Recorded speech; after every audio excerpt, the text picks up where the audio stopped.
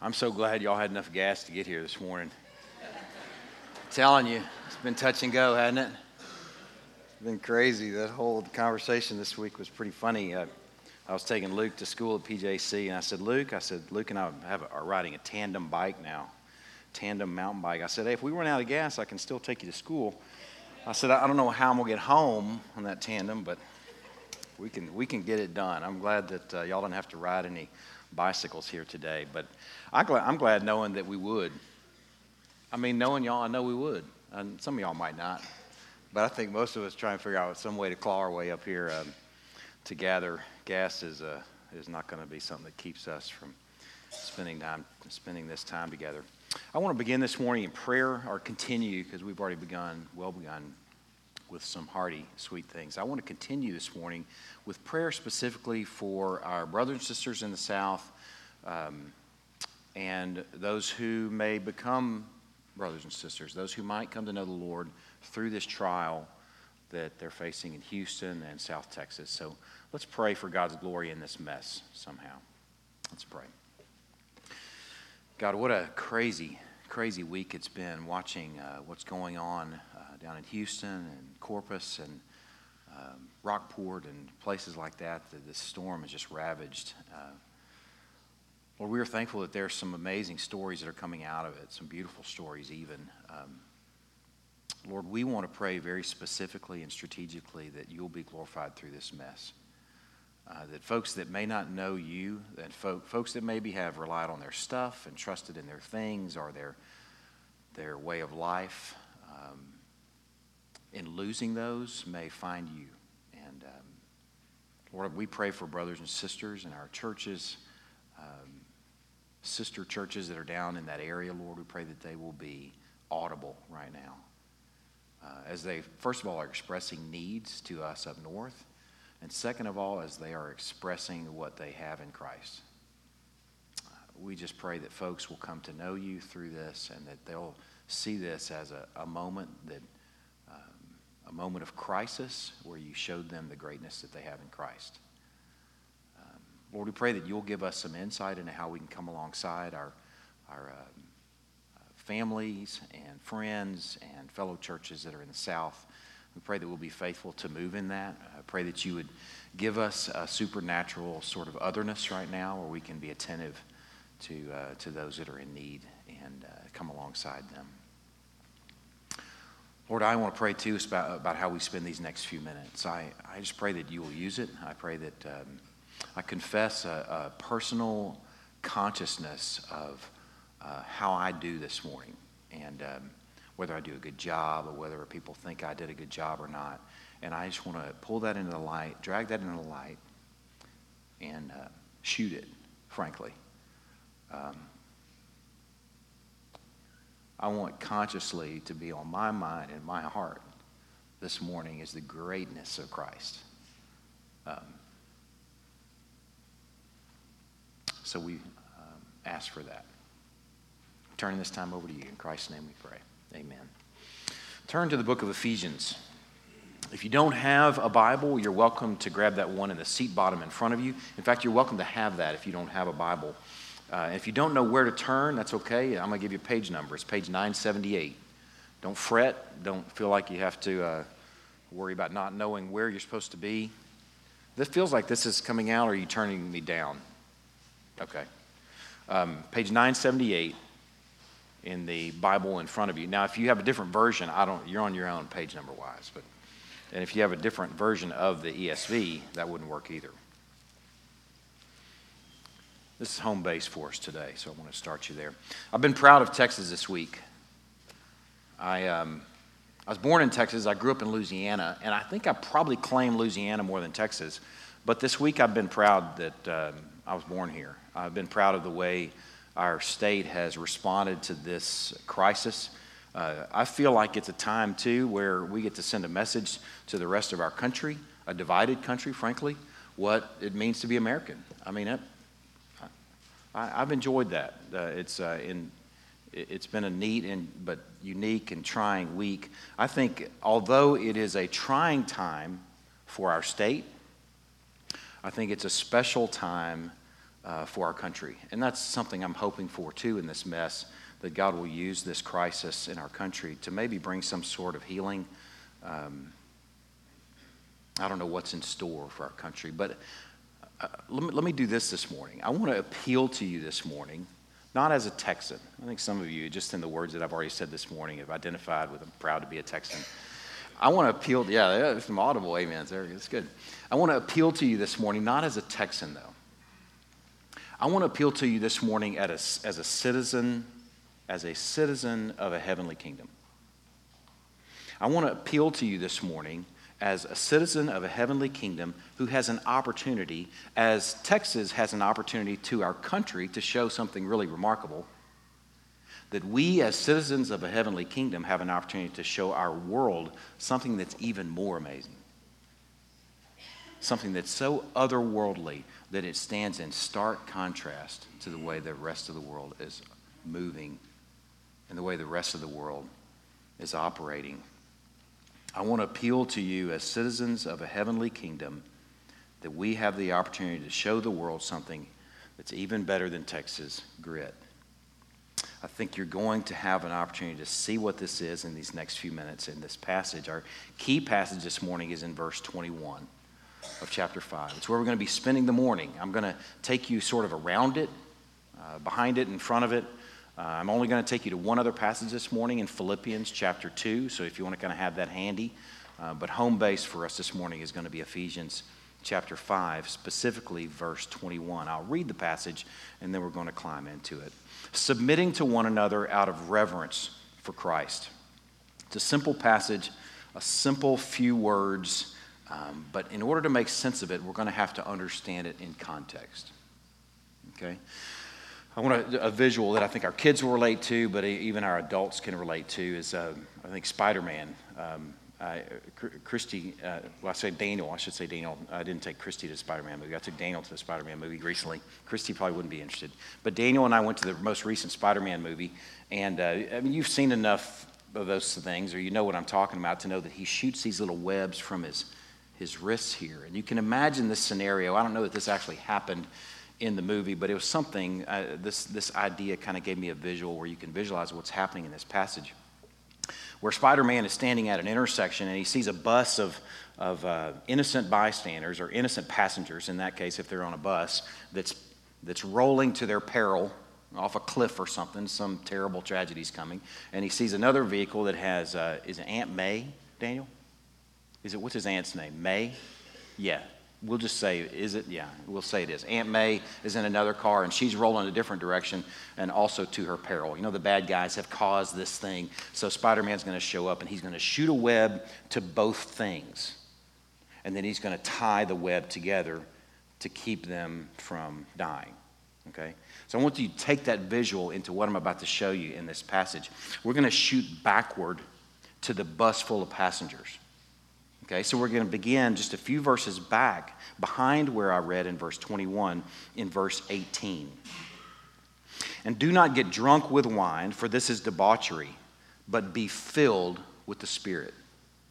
Okay, Paul in the book of Ephesians is writing to a church. He's giving them instructions on how they are to be the church. And this is a passage where he's saying, don't be a bunch of drunkards. Instead, be filled with the Holy Spirit. And then he gives them some specifics. He gives them 4 participles.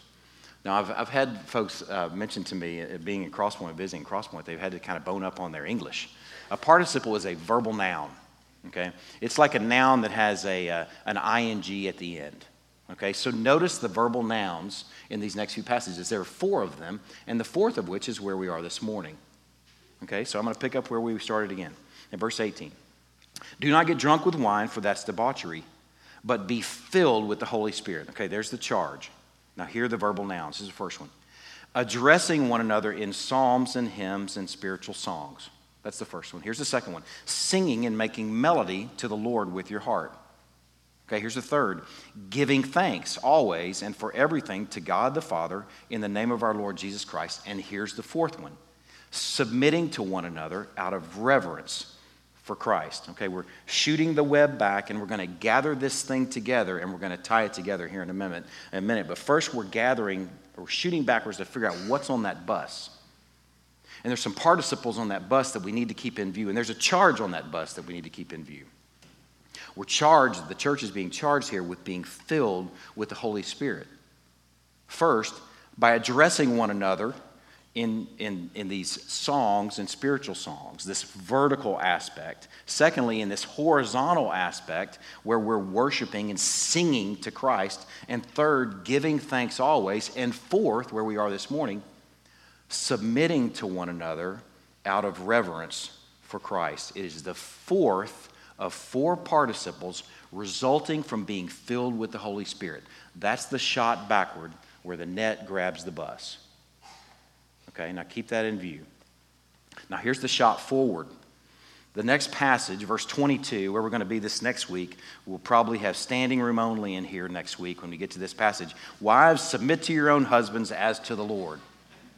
Okay, a word will be spread all over Greenville that we're going to be preaching through this passage. Wives, submit to your own husbands as to the Lord. Now, you might think this is a break in topic, but it's not. The reason I want to show you that this is Spider-Man shooting a web and drawing these things together is the word submit there in verse 22. Wives, submit to your own husbands as to the Lord is not even there in the original language. It's not there. The way the passage reads in the original language, the wives to your own husbands as to the Lord. There's no verb there. And the reason there's no verb there is because it's being borrowed from the passage in front of it. There's just been that fourth participle. We just met it, that fourth participle that we're considering this morning. Submitting to one another out of reverence for Christ. That verbal noun, submitting, is being borrowed by that next passage. So that Spider-Man shooting that web forward and grabbing this topic in front of us. He's shooting back to a topic about the church. Here's the way the church moves. And now he's shooting forward to a topic about the home. And as he ties it together with that webbing or whatever, what ties it together is the topic and the notion of submission. Okay, I want you to see that visual. I want you to have that in view as we consider this morning that it is tied backward to a conversation about the church, and it is tied forward to a conversation about the home. It sits in a very important position. And in fact, in some ways, this topic of submission is like a bridge between church and home. Okay, now, we're going to spend these next few minutes sort of unpacking the passage. We're going to unpack it in two chunks, submitting to one another, and then we're going to consider the rest of it. But first, I want to spend a few minutes on submitting to one another. The word submit, it means to be subject to. Okay? It means to place or rank under. Right? To be subject to. To place or rank under. Here's another great word. It means to yield. Okay, I'll give you a little definition here that might help you visualize it. It is the act of renouncing your own will for the sake of others. Sounds delicious, doesn't it?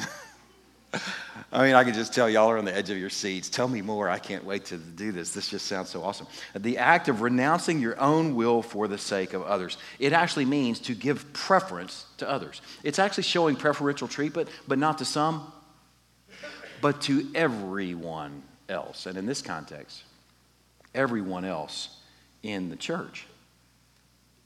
This is the only place in any of Paul's letters where he calls the church to submit to one another. He goes into some specifics in other passages, as does Peter. He goes into some specifics, Paul specifically, where we're going to be in these next few weeks, of wives submitting to husbands, of children submitting to their parents. That'll also be a packed worship center, I suspect, on that Sunday, with kids joining us. Slaves submitting to their masters is another place where Paul gives some very specifics about submission. And in Romans, he even develops the thought of believers being in submission to our governing authorities. It is a concept that's used often in our New Testaments, but this is the only place where he calls members of the body to submit to one another. Okay? Now, we're going to spend these next few minutes just considering who's the one another. Okay, we could just read this and kind of breeze on through and go, it's kind of cool, it's kind of nifty, but we're going to explore what this concept of one another means. It seems that he is speaking here. What I want you to see is developed here is the notion of an environment, okay, where people, everyone in the church, is submitting to one another.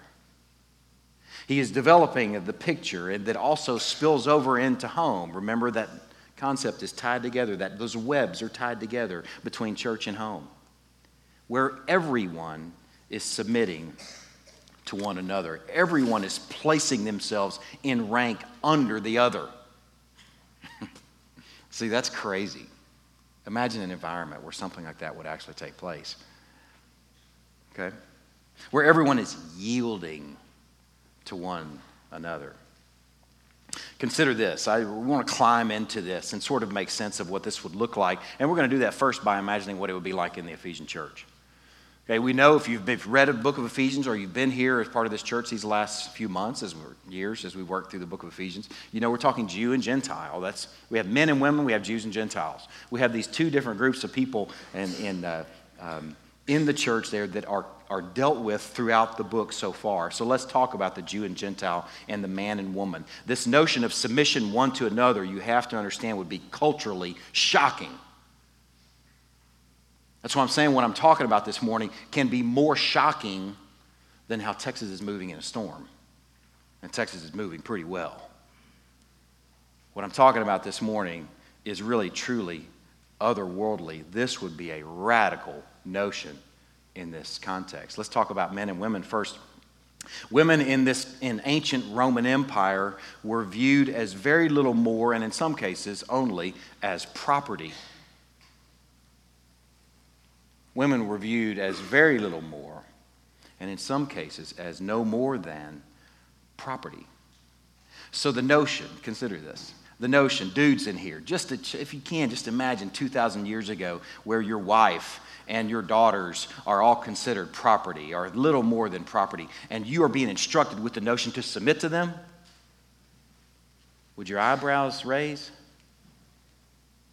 Man, let's climb into this and imagine. The notion of submitting to one another, and especially a man to a woman, would be hardly imaginable. I'm trying to think about what it would be like for a guy in Ephesus, in the church in Ephesus. We'll just call him Ephesus Edward.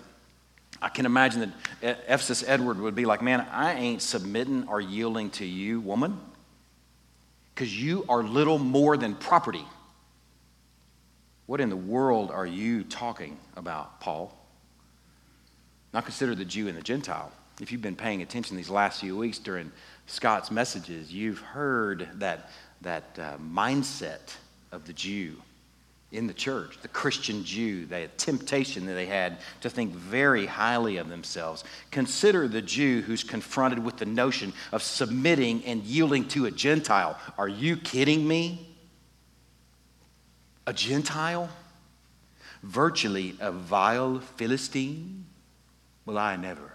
You can imagine how challenging that might be. And yet Paul is saying to yield to one another. Now, I know that we don't view our women that way, the way they did 2,000 years ago. At least I hope you don't. You're not going to get away with that for long. Some women are going to clobber you. And I know we don't have Jew and Gentile in here, so let's sort of personalize this. Well, there are probably some other potential challenges within the Ephesian church, and I know there are some potential challenges within our church when we're talking about this matter of submitting to one another. So let's talk about the notion of the oldest to the youngest. Y'all have gray hair with me, and you have the temptation to think at times that, man, we know a lot more stuff than these younger whippersnappers. We've got it all figured out, don't we? Because we've lived it. We've lived a few more decades, and we've had a few more experiences, and the notion of yielding to someone who's younger, who is silly and foolish, is really difficult to imagine. Man, I think we have our challenges. The youngest and the oldest, or the oldest to the youngest. How about the richest to the poorest? Let's think about that for a minute. There may not be a significant difference between the rich and poor in our context, but I think even within our context, we can have those little relationships, those micro versions, and this might be very challenging if you think about this for the rich, because folks that have a lot often consider themselves pretty highly and often consider themselves higher than they should because they can consider their financial success due to their own decisions and their own wise moving. And they might actually even think often on that phrase that I think is a despicable phrase about their net worth. That's a phrase Christians should never even use, in my opinion. I know what it means. It's a parking place for how much do you have in your accounts. But Christians should not value their worth based on that, because if you do, you're going to handle the poorer among you as, you're kidding me? You want me to yield to them? You want me to consider myself as a lower rank than them? Well, I never. Maybe there's another challenge that they would have experienced, one that we can certainly experience, where the accomplished businessman or woman is called to yield to the one who's just trying to figure out how to hold down a job. Right? The one who's maybe built a few businesses and accomplished a lot in the business world, who's being called to yield to one who's just working at working. Just imagine how that would go down. Greenville Gilbert. We're not using Greenville Gary anymore because we have a Gary. We're going to grab Greenville Gilbert. Gilbert's going to say, you expect me to submit and to yield to this guy who's just turning wrenches when I've started and run several successful businesses? That's exactly what Paul is calling them to, and exactly what the Lord is calling us to be and do. We are to submit to one another. Men to women, yeah. Men to women. Jew to Gentile. Old to young. Rich to poor. Accomplished to unaccomplished and struggling. Man, let that hit you just for a minute. Do you realize how otherworldly that is? What other context does it work that way? What other context moves like that? What other place can you describe where dynamics are going to be like that? Man, the church should be a city on a hill. Should be truly a shocking environment where we are submitting without class, without social class, without structure, without accomplishments, without any sort of distinctions, one to another. I want you to catch a vision of this with me. I want you to see the startling character of a church and a home even that's populated with people yielding to one another. So if you would turn to Philippians chapter 2.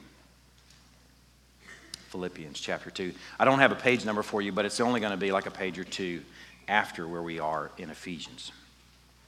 As you're turning there, I'm going to share another passage with you. We're going to spend just a few minutes in Philippians chapter 2, but I want to show you something in Romans chapter 12, or just share with you as you're turning there. Romans chapter 12, verse 10 says, love one another with a brotherly affection. Outdo one another in showing honor. I think it's a beautiful satellite to what we're talking about this morning, a beautiful passage that shows what this environment is going to look like, where we are yielding to one another, where we are submitting to one another. Love one another with a brotherly affection. Outdo one another in showing honor. When I was a kid growing up, my dad was great about, and still is, great about bringing food to other people. And I'm not talking people that are hungry, just talking about people that are just blessing them with like some cookies or something, or a pie or a cake or something. He's just, I don't know why, he's always been wired that way. And as a kid, I remember growing up, on one occasion, taking a pie to someone, and we came home with a cake. We took a little pie and came home with like a big cake. And my dad said on the way home, he said, man, these people, and I can't even remember, the Kavanaughs or something like that, I can't remember what their names were. He said, you just can't outdo them. You can't outdo them. You know, you bring them cookies, and then they send you home with a pie. You bring them a pie, they send you home with a cake. You bring them a cake, they send you home with gumbo. I mean, in Louisiana, that's the crowning thing there is the gumbo, all right? That's what we bring one another when you really are special. But I remember that description. You can't outdo them. Man, what a beautiful place to be. What a beautiful community to be part of, where everyone is thinking about, how can I outdo you in showing honor to you? Philippians chapter 2, verse 3 and 4, I think, present another image or picture of what this environment looks like. Listen to verse 3. Do nothing from selfish ambition or conceit, but in humility count others more significant than yourselves. Let each of you look not only to his own interests, but also to the interests of others. What a beautiful environment that is and could be. A place where in humility we are counting others as more significant than ourselves, counting others of higher rank than ourselves, yielding to one another. I think counting others as more significant than ourselves means that we don't bring our resume to a conversation or a conflict. Can you do that? Counting others as more significant and more important and of higher rank than ourselves means that you don't bring your accomplishments or your business acumen to a conversation or a conflict. Can you do that? Can the church be the place where you don't do that? You don't bring those things to the community of faith. You don't bring your bank statement to a conversation or a conflict with your brothers and sisters in Christ. You don't bring those things to life group and wield those things and lord those accomplishments or experiences over people you're doing life with. And men, let me tell you this, you don't bring those things home either. And lord over your family all the great work that you've done and how accomplished and awesome you are and expect them to bow at your feet. You can certainly in all of those places reflect on those experiences. You can certainly bring some of those experiences and things that you have yielded and learned from those experiences to those occasions. But listen to this, man, we should be characterized, all of us, as yielding to one another and submitting to one another, so much so that we really, truly value the other as more than we do ourselves. That we value the other, accomplished or not, rich or poor, man or woman, as having an opinion that is worth listening to, of having a thought that is worth considering, and treating that person as more significant than yourselves. Man, this is a crazy environment we're talking about here. We're talking about a whole other world that's not like any other place that any of us know. We're talking about an atmosphere of mutual submission that should characterize the church and the home, the air that we breathe. What a wonderful community of people this would make. How many divisions and splits and fights and quarrels would never even find footing if we were seeking to outdo one another in honor? Think on that. How many would never even get off the ground? How many marriages would be served right this very minute by this notion of considering others as more important than ourselves? Seeking to outdo one another in honor. Man, how many homes would be transformed by this kind of view of one another, as even siblings can do this with one another, boys and girls. You can do this with one another, where you consider others as more important than yourselves. Man, that is an otherworldly place. It almost seems like a pipe dream, you know? I was going to use that phrase this morning, and I'm careful about using phrases now because I want to know what they mean. And pipe dream actually means that you've been smoking opium. Like you have some sort of, vision of something that is a product of smoking opium. And I've never smoked opium. I don't know anything about it, but there's something about all this that sounds kind of like, that's really great, But I just can't ever imagine this ever playing out, in reality. I mean, I know me and I know everybody else that I live with, I do church with. Are you kidding me? Let me encourage you to something. This doesn't have to be a pipe dream. It doesn't have to be an imaginary thing.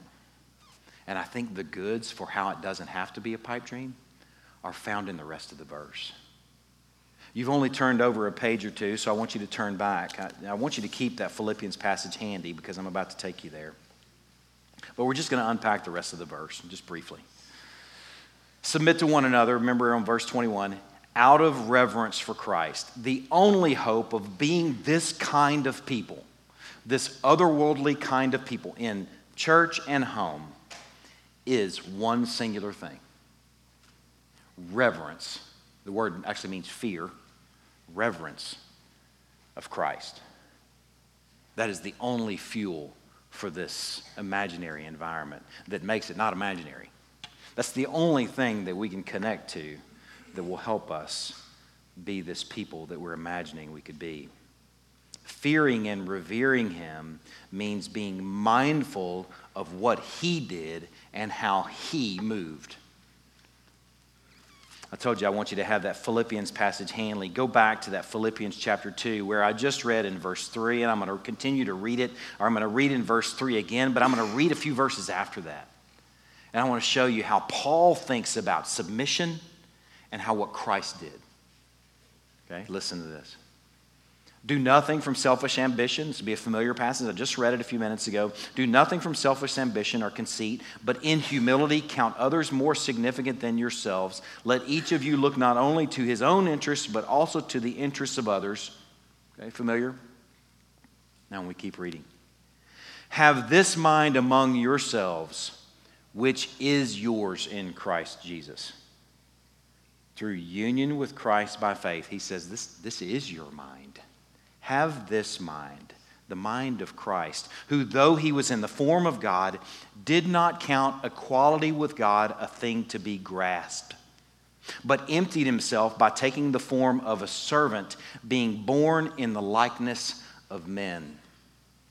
You know, one of the things that every year around Christmas time where we read through the Christmas story, you know, you think, man, I've got this down. It's almost rote, you know. And some of you may have memorized the Christmas story and you think it's just kind of a routine and kind of you think about old memories, you know, when you do it and you think, well, there's nothing new there for me to see. I think it was a couple of years ago where for the first time it struck me, after having read the Christmas story a cajillion times, where it struck me, where a passage yet still keeps on speaking because yet it is a living word, where I found and saw in that passage this shocking reality in Luke chapter 2, verse 51, that God the Son, okay, the one in whom all things are held together, the one who created, according to Hebrews, that God the Son submitted to his mom and his dad.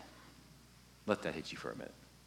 The same word, submitted, yielded, considered in higher rank his mom and dad. And I don't care what kind of mom and dad were, what kind of mom Mary and Joseph were and dad, but they weren't perfect, I can tell you that.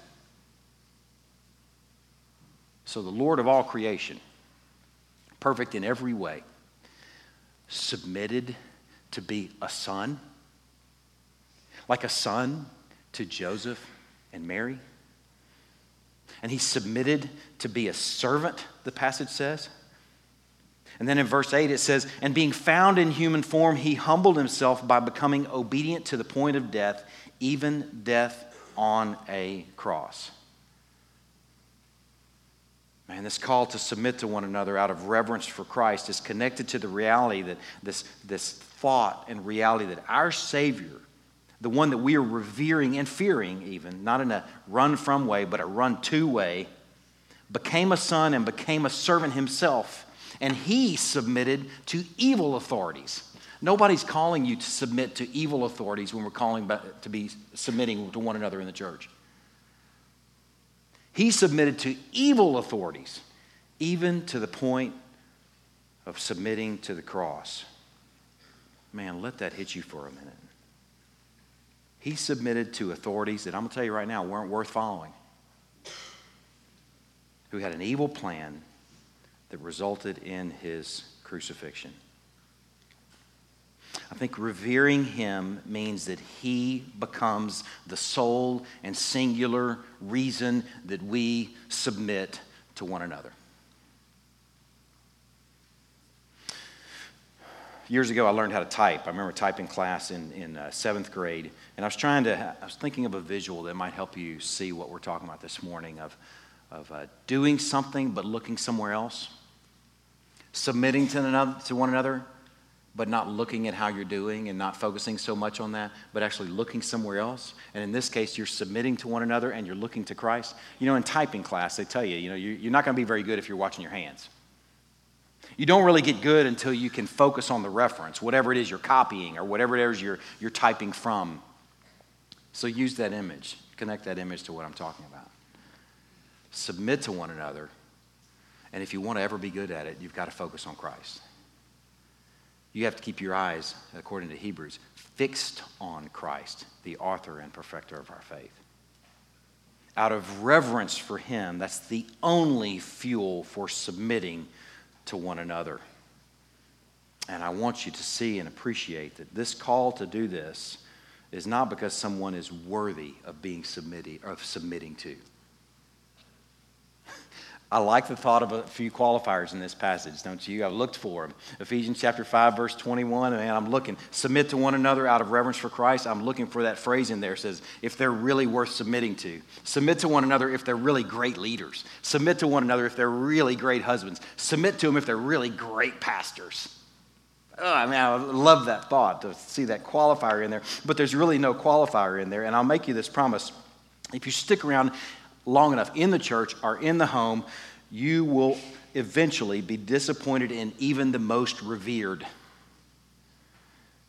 So the singular reason, the most important reason for submitting to one another has to be not because they deserve being submitted to or submitting to them, but has to be out of reverence for Christ, period.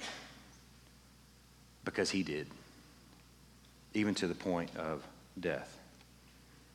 We submit to one another because our Savior submitted and yielded and counted his rank below really everyone's. Enough so to die for even the most hopeless of sinners and the most vile of sins. That's where you look when you type. Let's pray.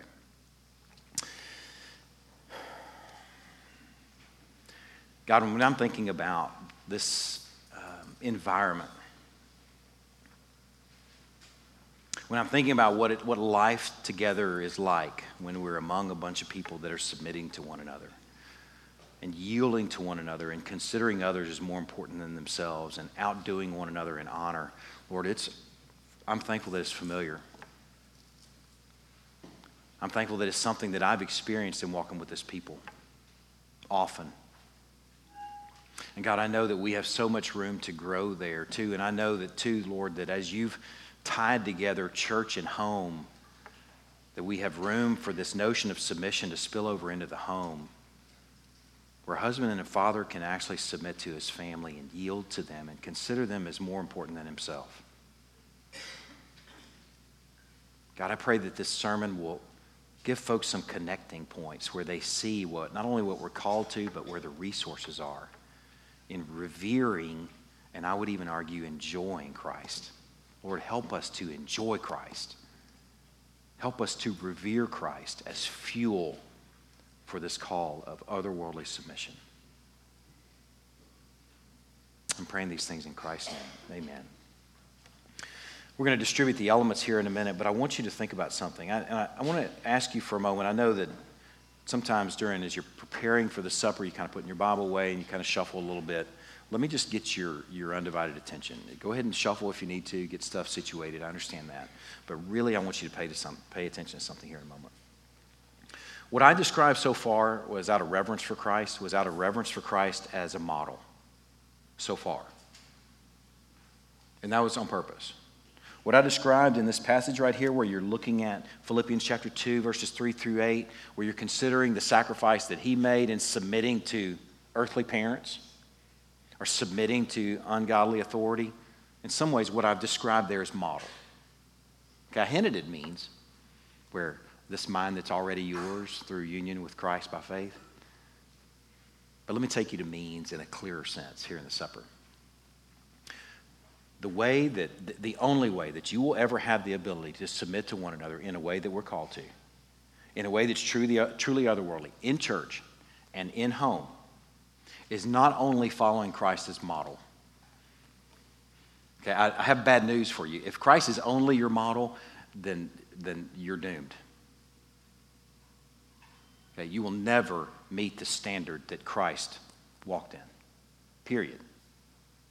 The only hope that we have is that somehow that he gives us the means to do what he's called us to do. Okay, and the way that we do that is by enjoying him. And over the years, I've talked with folks like my own daughter, Evan McGraw, who's just so literal and so linear. And she's like, well, how do you do that? How do you do that? How do you enjoy him? We've had that conversation a million times. Well, we take the supper together and we enjoy the sacrifice that he made, and we enjoy him like he's ours, like he's our groom. We love him together in this moment. And when we do that, we'll find some goods and some resources to then go home at lunch and this afternoon and this evening and tomorrow and this week to submit to one another. Some goods and some resources that you didn't have before the time that you walked in here, that you don't even have right now because we haven't had the supper yet. There's something that's supernatural that takes place when we take this supper. And that supernatural thing is that God gives you some goods that you need to be what he's called you to be. He becomes the means. He's more than model for us.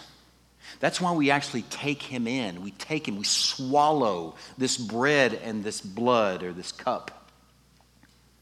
He becomes something that changes us.